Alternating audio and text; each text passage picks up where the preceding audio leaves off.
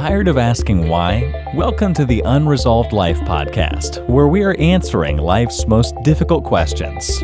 Now, here's your host, Teresa Blaze.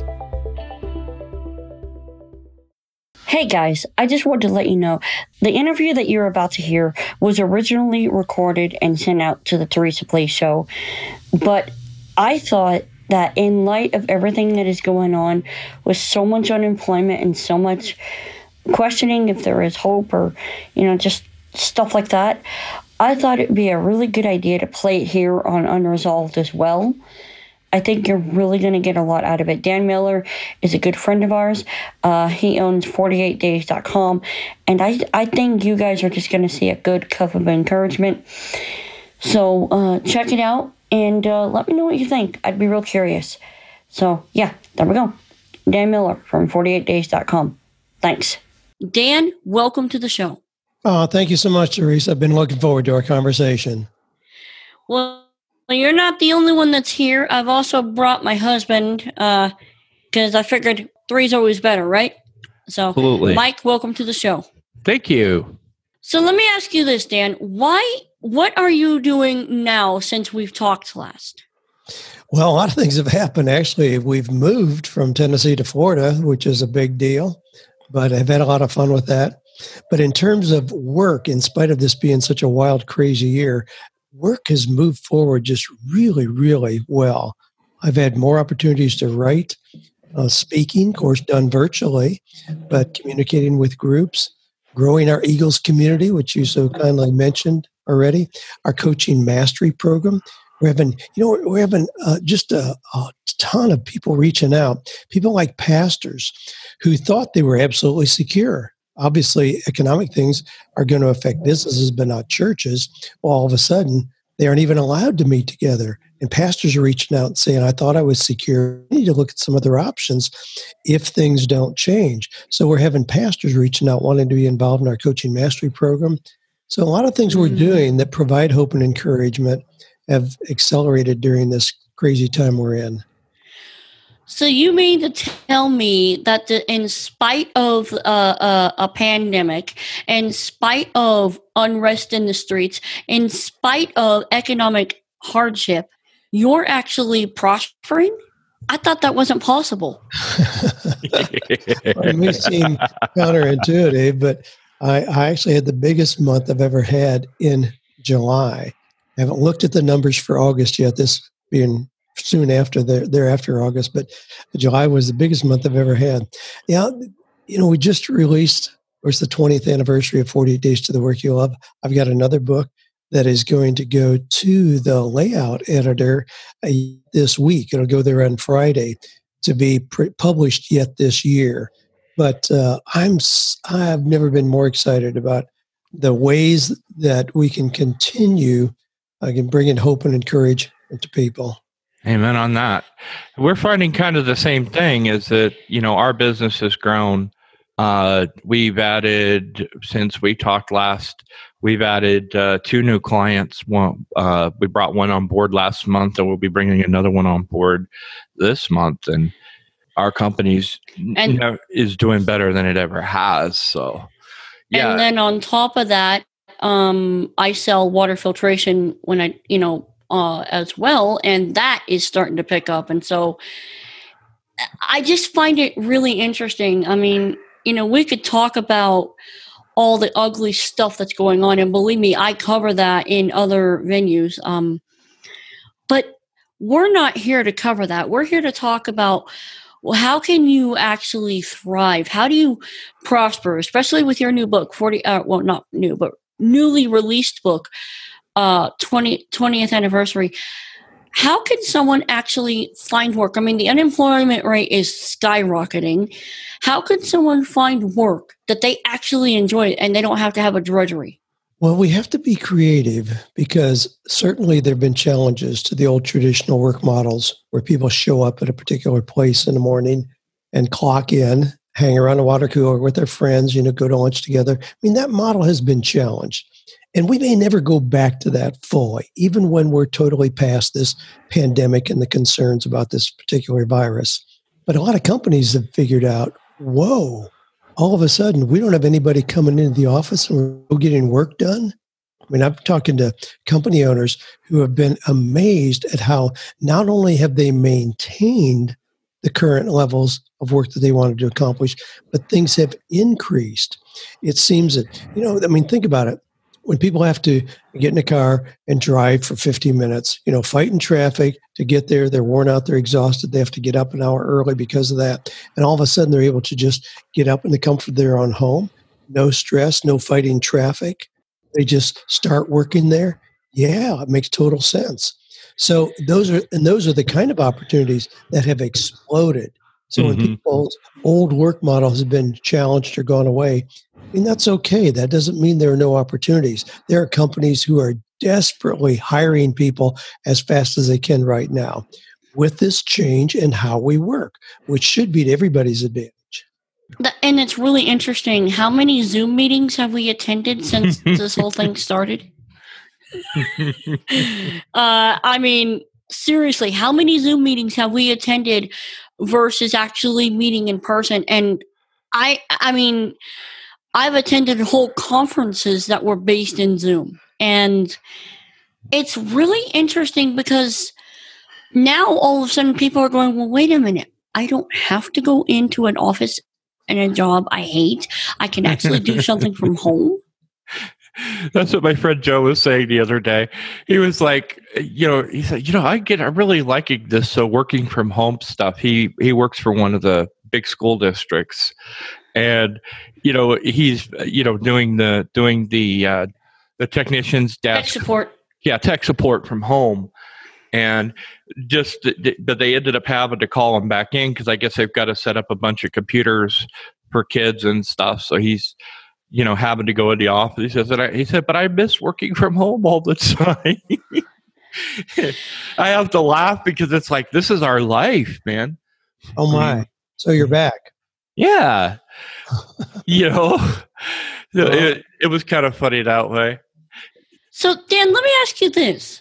Because in the original 48 Days to the Work You Love, you'd laid out a plan for someone to find a job within 48 days. That's the premise of the book, correct? That's right.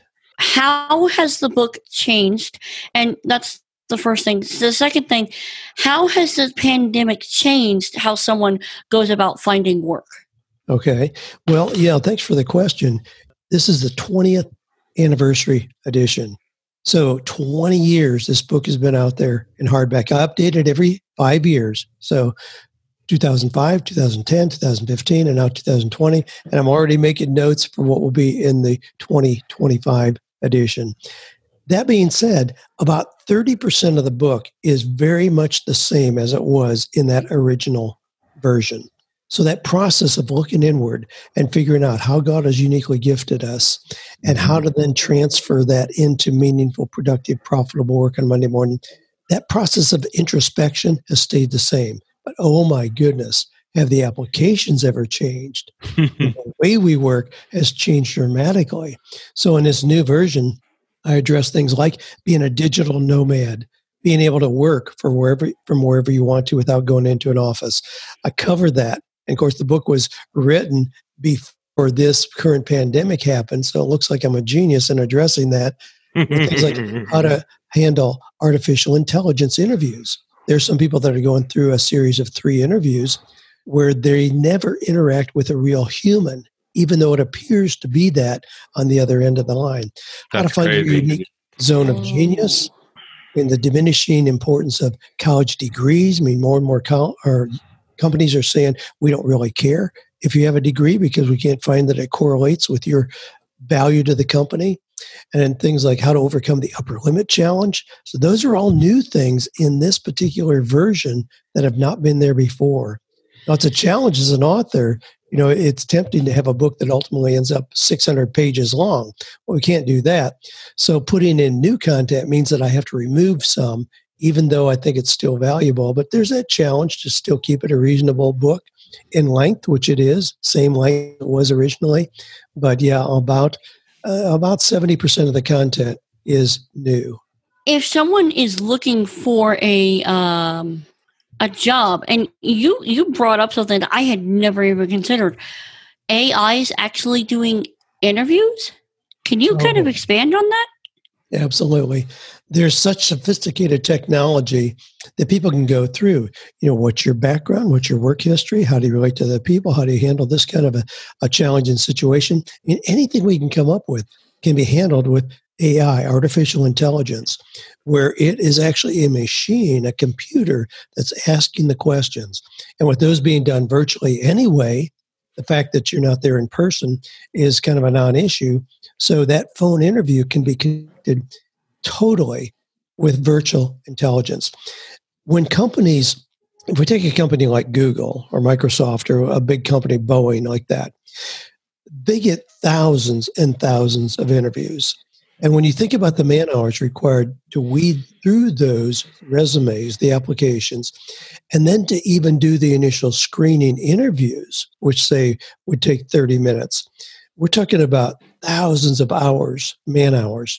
So if they can have people go through a process and narrow those 3,000 applications down to 30 really good candidates that have been screened through artificial intelligence, companies are moving to that every day. It saves them millions of dollars in HR cost in doing that screening process to then narrow down. And then they may say, okay, here's 3 really good candidates for this position. We'll have the department head in that department conduct personal interviews. Yeah, that's very, very common. Companies that know what they're doing, smart companies are moving in that direction quickly. Wow. I've heard about use of AI in multiple, because on top of everything else, I'm a bit of a techno nerd. So I follow this kind of thing, but I'd never heard about it in context of using AI. That's interesting. Yeah, we shouldn't be surprised. Think about we invested in some software recently for creating voiceovers just to see how that would work out. We can actually do a voiceover for a book or for a for a podcast cover or a podcast intro or outro using AI, and the results are not bad. It's not perfect. Mm-hmm. It's not 100% like a real voice, but it's pretty darn close. Well, here's an example. A common question is going to be, why don't you tell me a little bit about yourself? A computer can do a better job of responding to that than a person. With AI technology, it'll help show them how you handle yourself in unstructured situations, because that's not a very structured question. Tell me a little bit about yourself. It can gauge a whole lot of things, including the impression you're likely to make when you're interacting with others, and how articulate and confident you are, the tone of your voice, the level of enthusiasm. It can even tell how much you're smiling, what your eyes are telling, because this may be done in video as well as audio. But all of that can be assessed instantly without ever talking to a real person. That's valuable information. That's amazing. Companies are using that big time. But and that kind of brings up another area. Dan, what about, not only are we dealing with AI, but a lot of people are afraid of robotic technology taking over their job. Well, there's a real concern there, but it kind of begs a question, because if you could be replaced by a machine, then maybe you need to look for something else that you could do. When we think about things that require, compassion, human touch, those are not things that can be easily outsourced. Even this really brings to bear a rise of people going into the trades. Having just moved into a new house, we have heating and air conditioning people, roofers, plumbers, somebody that takes care of our pool, people that take care of our yard. Those are things that can't be outsourced. True. Those are things that have to be done by real people. Those people are perhaps more secure than people who moved into the high technology thinking that, well, there's where all the better opportunities are. But you may be competing with AI or with some kind of a robotic machine when you moved into those things. So there's been a real resurgence of people looking at real trades that they can get into. Now, this also brings up another issue, and that is a lot of people, if AI is scary, well, if you start a business of your own, if you start a landscaping business, you go to Home Depot and buy a mower, and you show up at Dan Miller's house this afternoon and say, hey, I can mow your yard, I can do a beautiful job. Wow. You don't have to apply for that position. You don't have to go through a rigorous interviewing process. You don't have to compete against 3,000 other people. You just simply start that. And we're seeing a whole lot of people who are saying, I don't like what's happening in corporate America. I don't like the use of technology in ways that seems to be invasive. And so I'm going to do something where I'm more in the driver's seat. Now, because of what's happening this year, this crazy year, where a lot of people have been at home for 5 months because of this thing, we have a lot of what is referred to as accidental entrepreneurs. I kind of cringe at that title because I don't want anybody to feel like they've been forced into that. But a lot of people, in looking at the options, are choosing something where they're more in the driver's seat. And that covers the entire spectrum of work out there. Anything can be approached from that vantage point. I'm going to do this independently, get my own customers, do my own marketing, be responsible for the results. I get my income, take out my expenses, the rest is profit. Pretty model. I have talked about this almost ad nauseum in different ways, shapes, and forms on the show. I don't think it's going to be the government that fixes our problems. I don't think it's going to be the government may do their thing with the virus, but I don't think it's going to be the government that fixes the problems in the world. I think it's going to be the entrepreneurs, and I think it's going to be the church. Oh, I think you're absolutely right. Yeah, I have zero confidence, not being negative or paranoid, but I don't expect the government. The government is a reflection of us, the real people out here. I mean, if it ever gets beyond that, it is a scary time. So yeah, It's going to come from, we see universities are a reflection of what's happening in real life. I mean, they've all got entrepreneurship programs now, not because they were the innovators in that space, but because they saw so many people who were not taking traditional career paths. They said, well, we better catch up and teach this as a viable option. Right. They used to see that as something really negative. I mean, the placement agencies and universities didn't know how to handle the kid who graduated from college, and now they have a window washing business or yard mowing business or delivery business, or they're doing something on Amazon. They showed them as unemployed. Their stats, they brag about who got those salaried positions.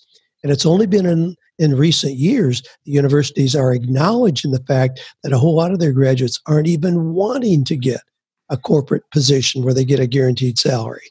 That's been so they're catching up in that. But yeah, I think the solutions, you're right, it's going to come from those of us who are entrepreneurs, from the church, people who are coming up with real solutions. I remember when I was younger, when I was finishing up my college and, really didn't know what I wanted to do. I had a small computer business. And so I knew quite a bit about how to fix computers and make computers work for people and so on and so forth. And I remember going into this job fair, and they had somebody from Microsoft, they had somebody from Intel, they had somebody from Apple and a few other companies. And I reached out to them and I'm like, I might be interested in, doing something with you guys. And the first question they asked me, what's your GPA? 3.7. And I'm sitting there going, I know more about computers than 99% of the graduates here. And you're sitting here categorizing me because I don't have a perfect GPA. It's crazy. And this really ties into something that I've said, where the education system is absolutely broken. Okay. Mm-hmm. It is only made to create employees. They punish creativity. What do they teach kids to do? Take a test and put down the right answers or you fail. Right. Don't think outside the box. Right? That's why, and Dan, I've said this a lot because I'm finding more and more it's true. I've learned more outside of school than I ever learned in it. Yeah, same here. I mean, I have 2 degrees, but I use maybe 2% of what I've learned in college. And the rest is just kind of knowledge floating in my head, if I even remember it. So, Dan, with that being the case, assuming that the traditional model, the traditional path won't work for someone, how do they start to find that, well, maybe I need to start something on my own or find a new way to get a job? How would they go about starting that? Well, the first thing they need to do is look inward. It's easy to look outside and see somebody else who's been really successful. Somebody's using, FBA, Fulfilled by Amazon, or somebody has a little service business that they're starting, or somebody started a manufacturing company. But those can be Band-Aid solutions if you're not careful. True. Is that something that worked for somebody else? So the first thing to do is look inward. And I tell people 85% of the process of having a confidence of proper direction in your career business comes from looking inward. So how are you uniquely gifted? What are your skills and abilities? What are your personality tendencies? What are your values, dreams, and passions? From those, you ought to be able to get a pretty clear focus of what should the work that I do daily look like. Then you can decide, all right, is that best accomplished by going to get a traditional job? Plenty of available. Or should I start something on my own because there's not really a job that fits me, what I want to do? So then you start from that vantage point, but the first thing, that 85% is looking inward. 15% then is the application.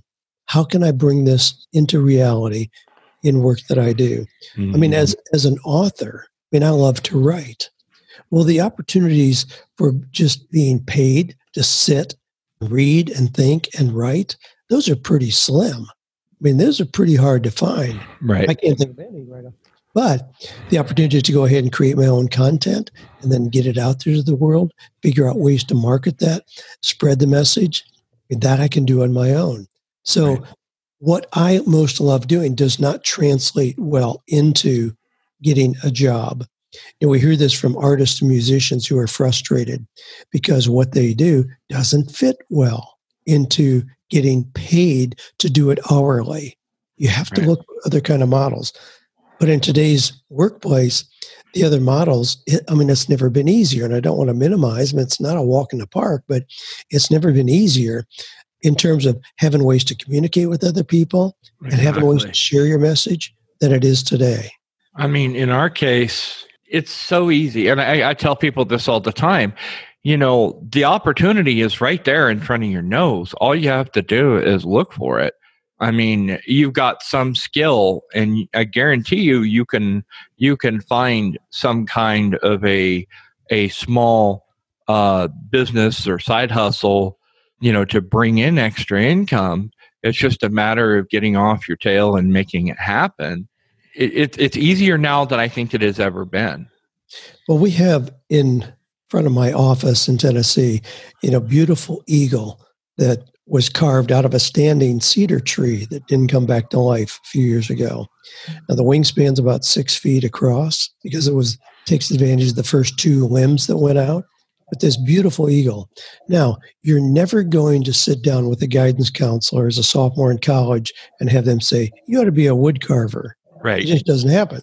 See, the things that colleges and guidance counselors prepare us for are very traditional occupations. Teacher, plumber, electrician, brain surgeon, accountant, engineer, whatever. But when you may have a skill that doesn't translate easily into one of those things. And yet Terry, the young gal who did that eagle, is extremely talented in doing that. She did come from a corporate position where she was very valued and doing very well financially. But she just knew that there was something more for her, and she remembered how much she had enjoyed working in wood with her dad when she was a little girl. So she does this now. We've referred tons of people to her, and she makes thousands and thousands of dollars for every piece that she does because it's so unique. But even there, she could be really good at wood carving. She could be downtown Franklin, Tennessee on Saturday mornings, sitting in the park with some other old guys, carving wood whistles or something. No, she took her unique talent and said, what is it that I could do with this that would go beyond just making birdhouses or something simple like that? No, she does these beautiful, beautiful sculptures. I'm reminded, you talk about someone taking a talent and combining it. So I have a good friend of mine. He's a youth pastor. Well, he was a youth pastor. He was my old youth pastor. In fact, as of this recording, his podcast should be out in the feed. But he discovered that he really enjoyed drawing, and not just drawing anything, but drawing like cars. And so he took that ability and has created a little business for himself drawing cars live on Facebook. He's gotten some notoriety in a cartoon magazine. He goes live on this magazine page every Monday night and he draws cars for clients. And to me, that just shows me like you can turn anything into a business if you think hard enough. Oh my goodness. Yeah. I mean, the people that do caricatures, like what you're talking about, that guy could show up at a business function and simply do caricatures of the attendees there. I know a guy who does exactly that. I've got one of me in a really cool car. It reminded me when you were talking about that. But the guy gets paid $100 an hour. He has a 4-hour minimum. So he'll go out, and work a morning or whatever, and works as much as he wants to or as little as he wants, and gets paid because he's good at sketching people in their cars, like you describing with your friend. Yeah, and then I've got another guy. He's combined the love of God and the love of cars in a podcast. Now, I'm working with him to help him monetize this venture. But in my mind, it's a matter of what is your skill, what is your talent, and what is the thing you're passionate about. The other thing that's striking me too, Dan, is I know one big problem that I've seen, not directly spoken, but hinted at, is when you start talking about finding work you love. I'm reminded a long time ago, we had an elder come over to our house and he was like, yeah, I have to go to work. And we talked to him and he's like, well, and he's like, no, work shouldn't be something you love. It's something you have to do. And I've seen this creep into the church. And anytime you start talking about, well, I'm making a profit on this, it's almost like they have a poor man's mentality. Like you gotta apologize for it. Well, that's a sad commentary on some of the immature theology that we experience. But the fact that we have to go to work, that work is a curse. That talks about early in Genesis, work is a curse. Well, they don't read a couple chapters later where that curse was removed. And God said, I'll never do that again. It'll never be that way. You could be like what was back in the garden. You get to do this. You have the privilege of doing this, keeping things beautiful. That's an interesting perspective, Dan. I don't think I've ever heard that before. I've heard the work as a curse thing, and I've never believed it, but I hadn't thought about that quote curse being removed. That's cool. God wants us to prosper. That's clear. Yeah, he says that you will prosper even as your soul prospers. How in the world would a loving Father create us so that we spend the majority of our time doing something we don't enjoy? Right. I just can't imagine a father that would do that. And I certainly don't want to see my Heavenly Father as somebody who would do that. And I think we're put here to be victorious, to enjoy what we're doing. The idea that we just wait till we get to heaven and everything will be okay, well, that's pretty sad commentary. That is an interesting perspective, Dan. That is... I don't think I've ever heard it put quite that way. That's brilliant. And it's not something I had ever really thought about. I've always felt like, I believe like you believe, you need to find work you love. You need to find work that you're passionate about. We love what we do now, but it's taken us a long time and a lot of trials to get to this point. Then all of a sudden, and there's no degree out there for this that I'm aware of. Podcast production. Okay, yeah. I might take some some audio courses or something like that, but how. Well, and let's narrow it down. It's not just podcast production. It's podcast production for a specific niche. Yeah, true. But that seems to, I think what we're also touching on, Dan, is man's view of God. Is God the big ogre in the sky ready to smack you around, or is he a loving father who gives good gifts to his kids?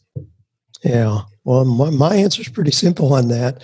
I'm going to go with option B. You know,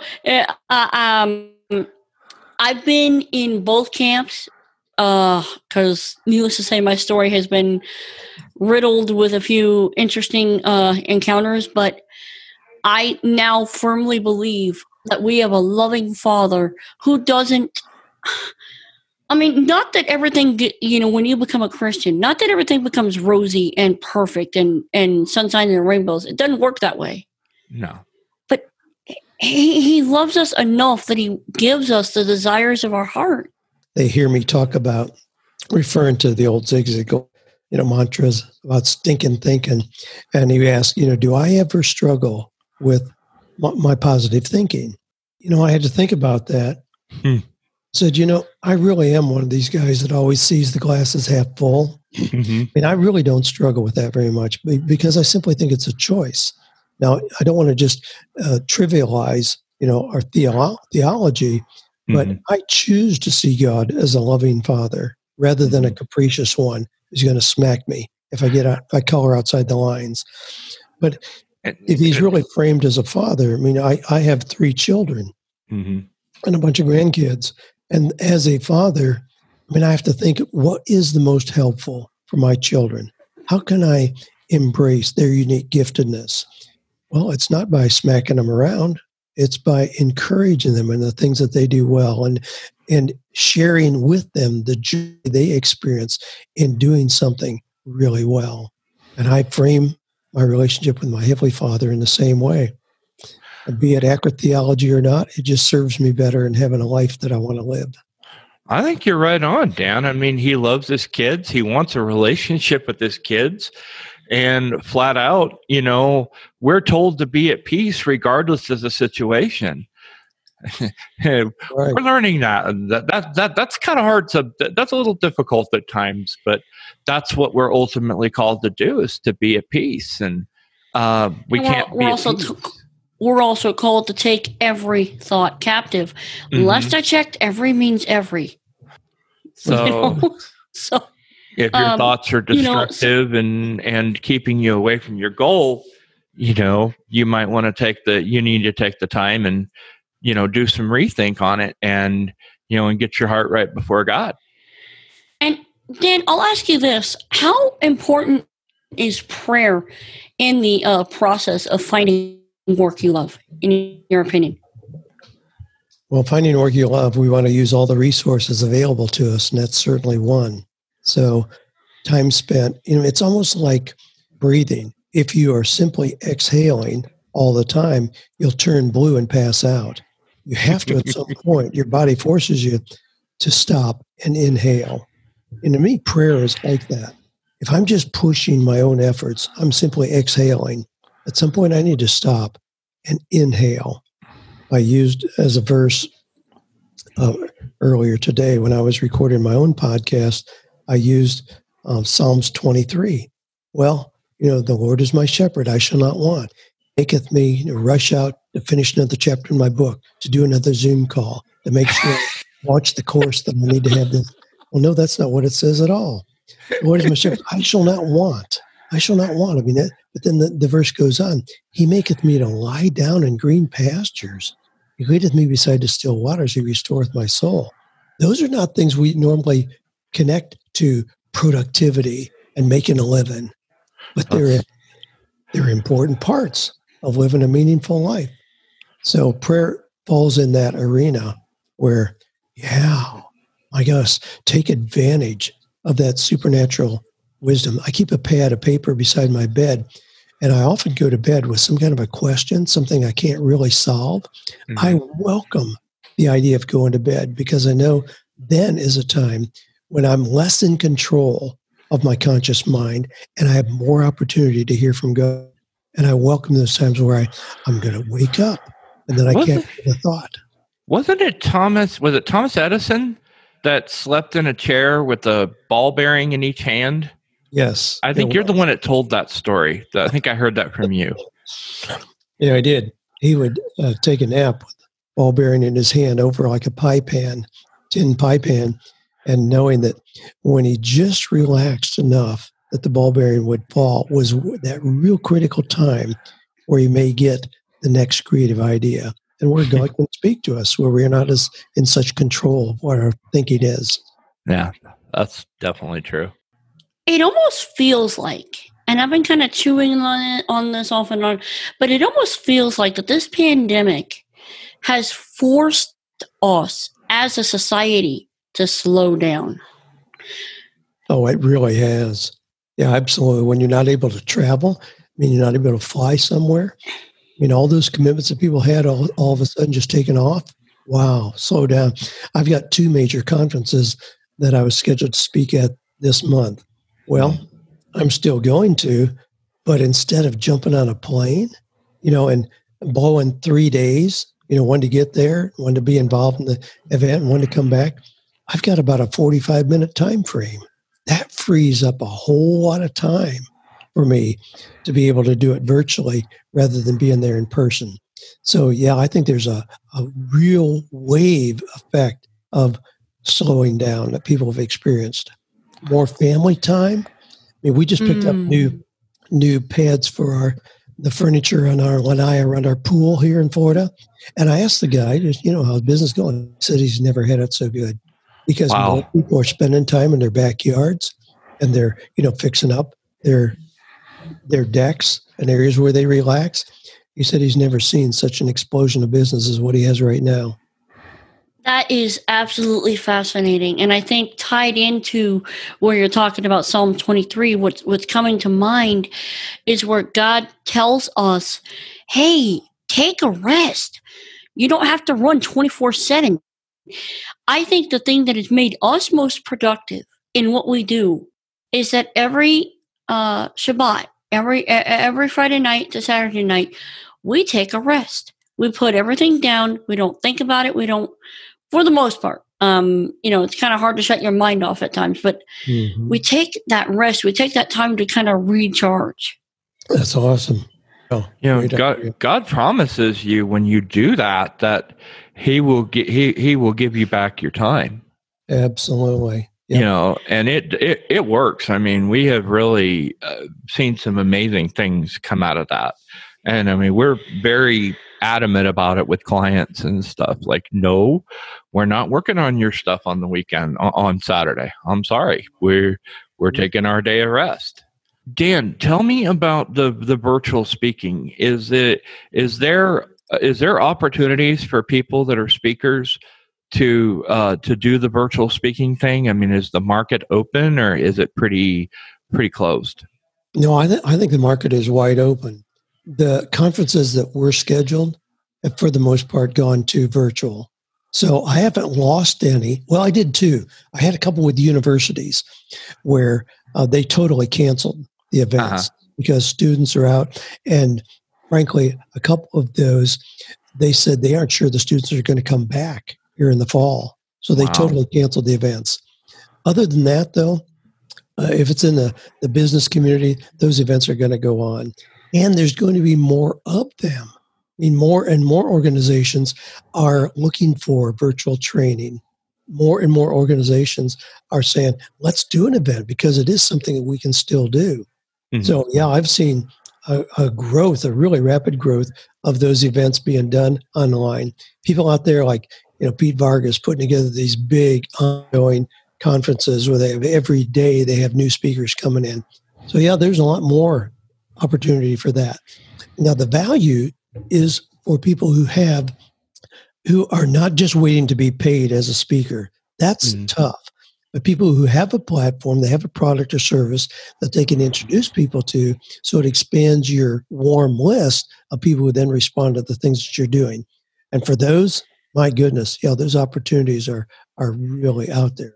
That's one area that I really want to expand in as far as my platform. I really want to get into virtual speaking. I have a gig lined up in January, but I want to kind of get a few more of those because I do see the value in that. Oh, yeah. Yeah. I love the ease of connection. When we think about the disaster that this has caused, think about if the internet disappeared. When you go back 20 years ago, I mean, we didn't have access to communicate like we do. Right. And so, there are other kinds of pandemics and challenges. But right now, I mean, think about what a bigger impact it would have if somehow the internet disappeared. Somebody, foreign country, hacked it or whatever. I mean, that would be major. Oh, yeah. The fact that we can't be together in person is a small ripple compared to what that would be. We can still continue to communicate. If you can't go to the office, it's easy with email or Zoom. Communicate with everybody you thought you were going to see at work anyway. So we're adapting to this, and it's developing new areas of opportunity that we didn't see before. That's definitely true.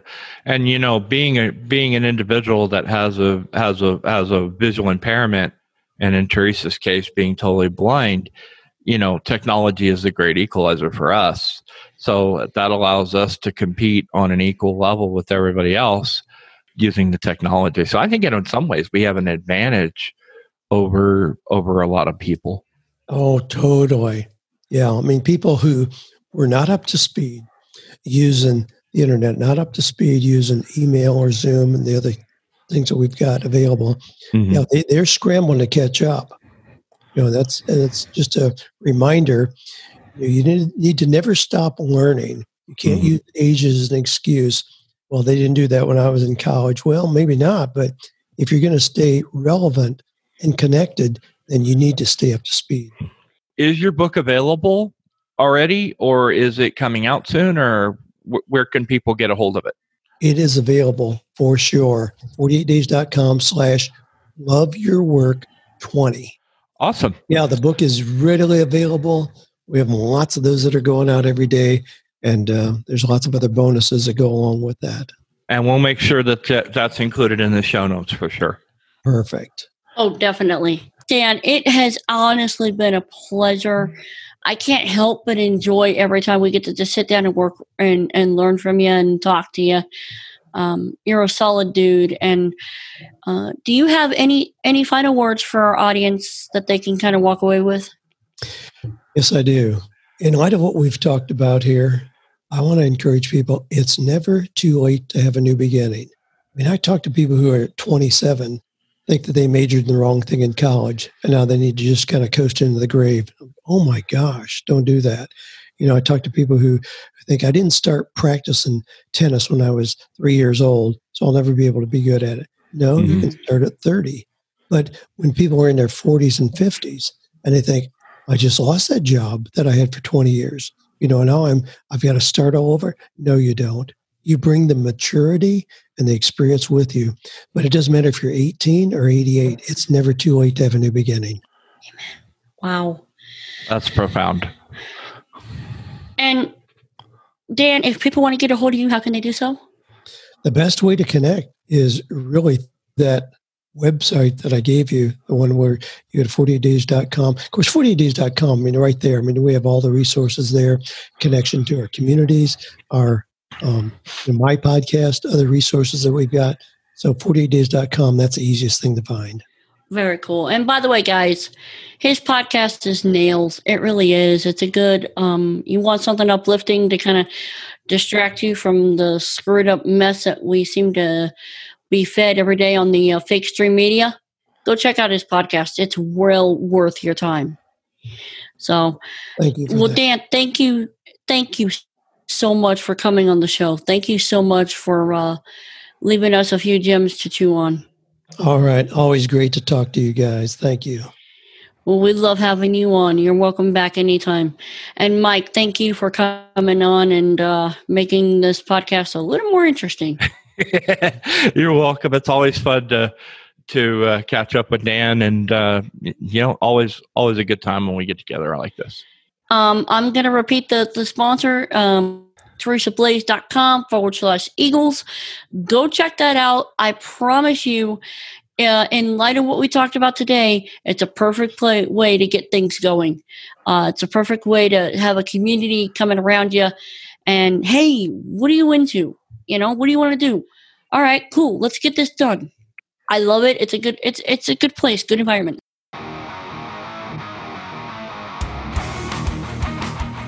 this is Teresa. I have a question. Do you know what's in your water? The fact is, many cities and counties put all kinds of chemicals and stuff that is not good for your health in your water, such as fluoride, chlorine, and sometimes even arsenic. Would you like to know what you have in your water supply? You can download a free water quality report by going to fixmywater.co. Again, that is fixmywater.co. You've been listening to the Unresolved Life podcast. To catch all our past shows, go to unresolved.life. That's unresolved.life.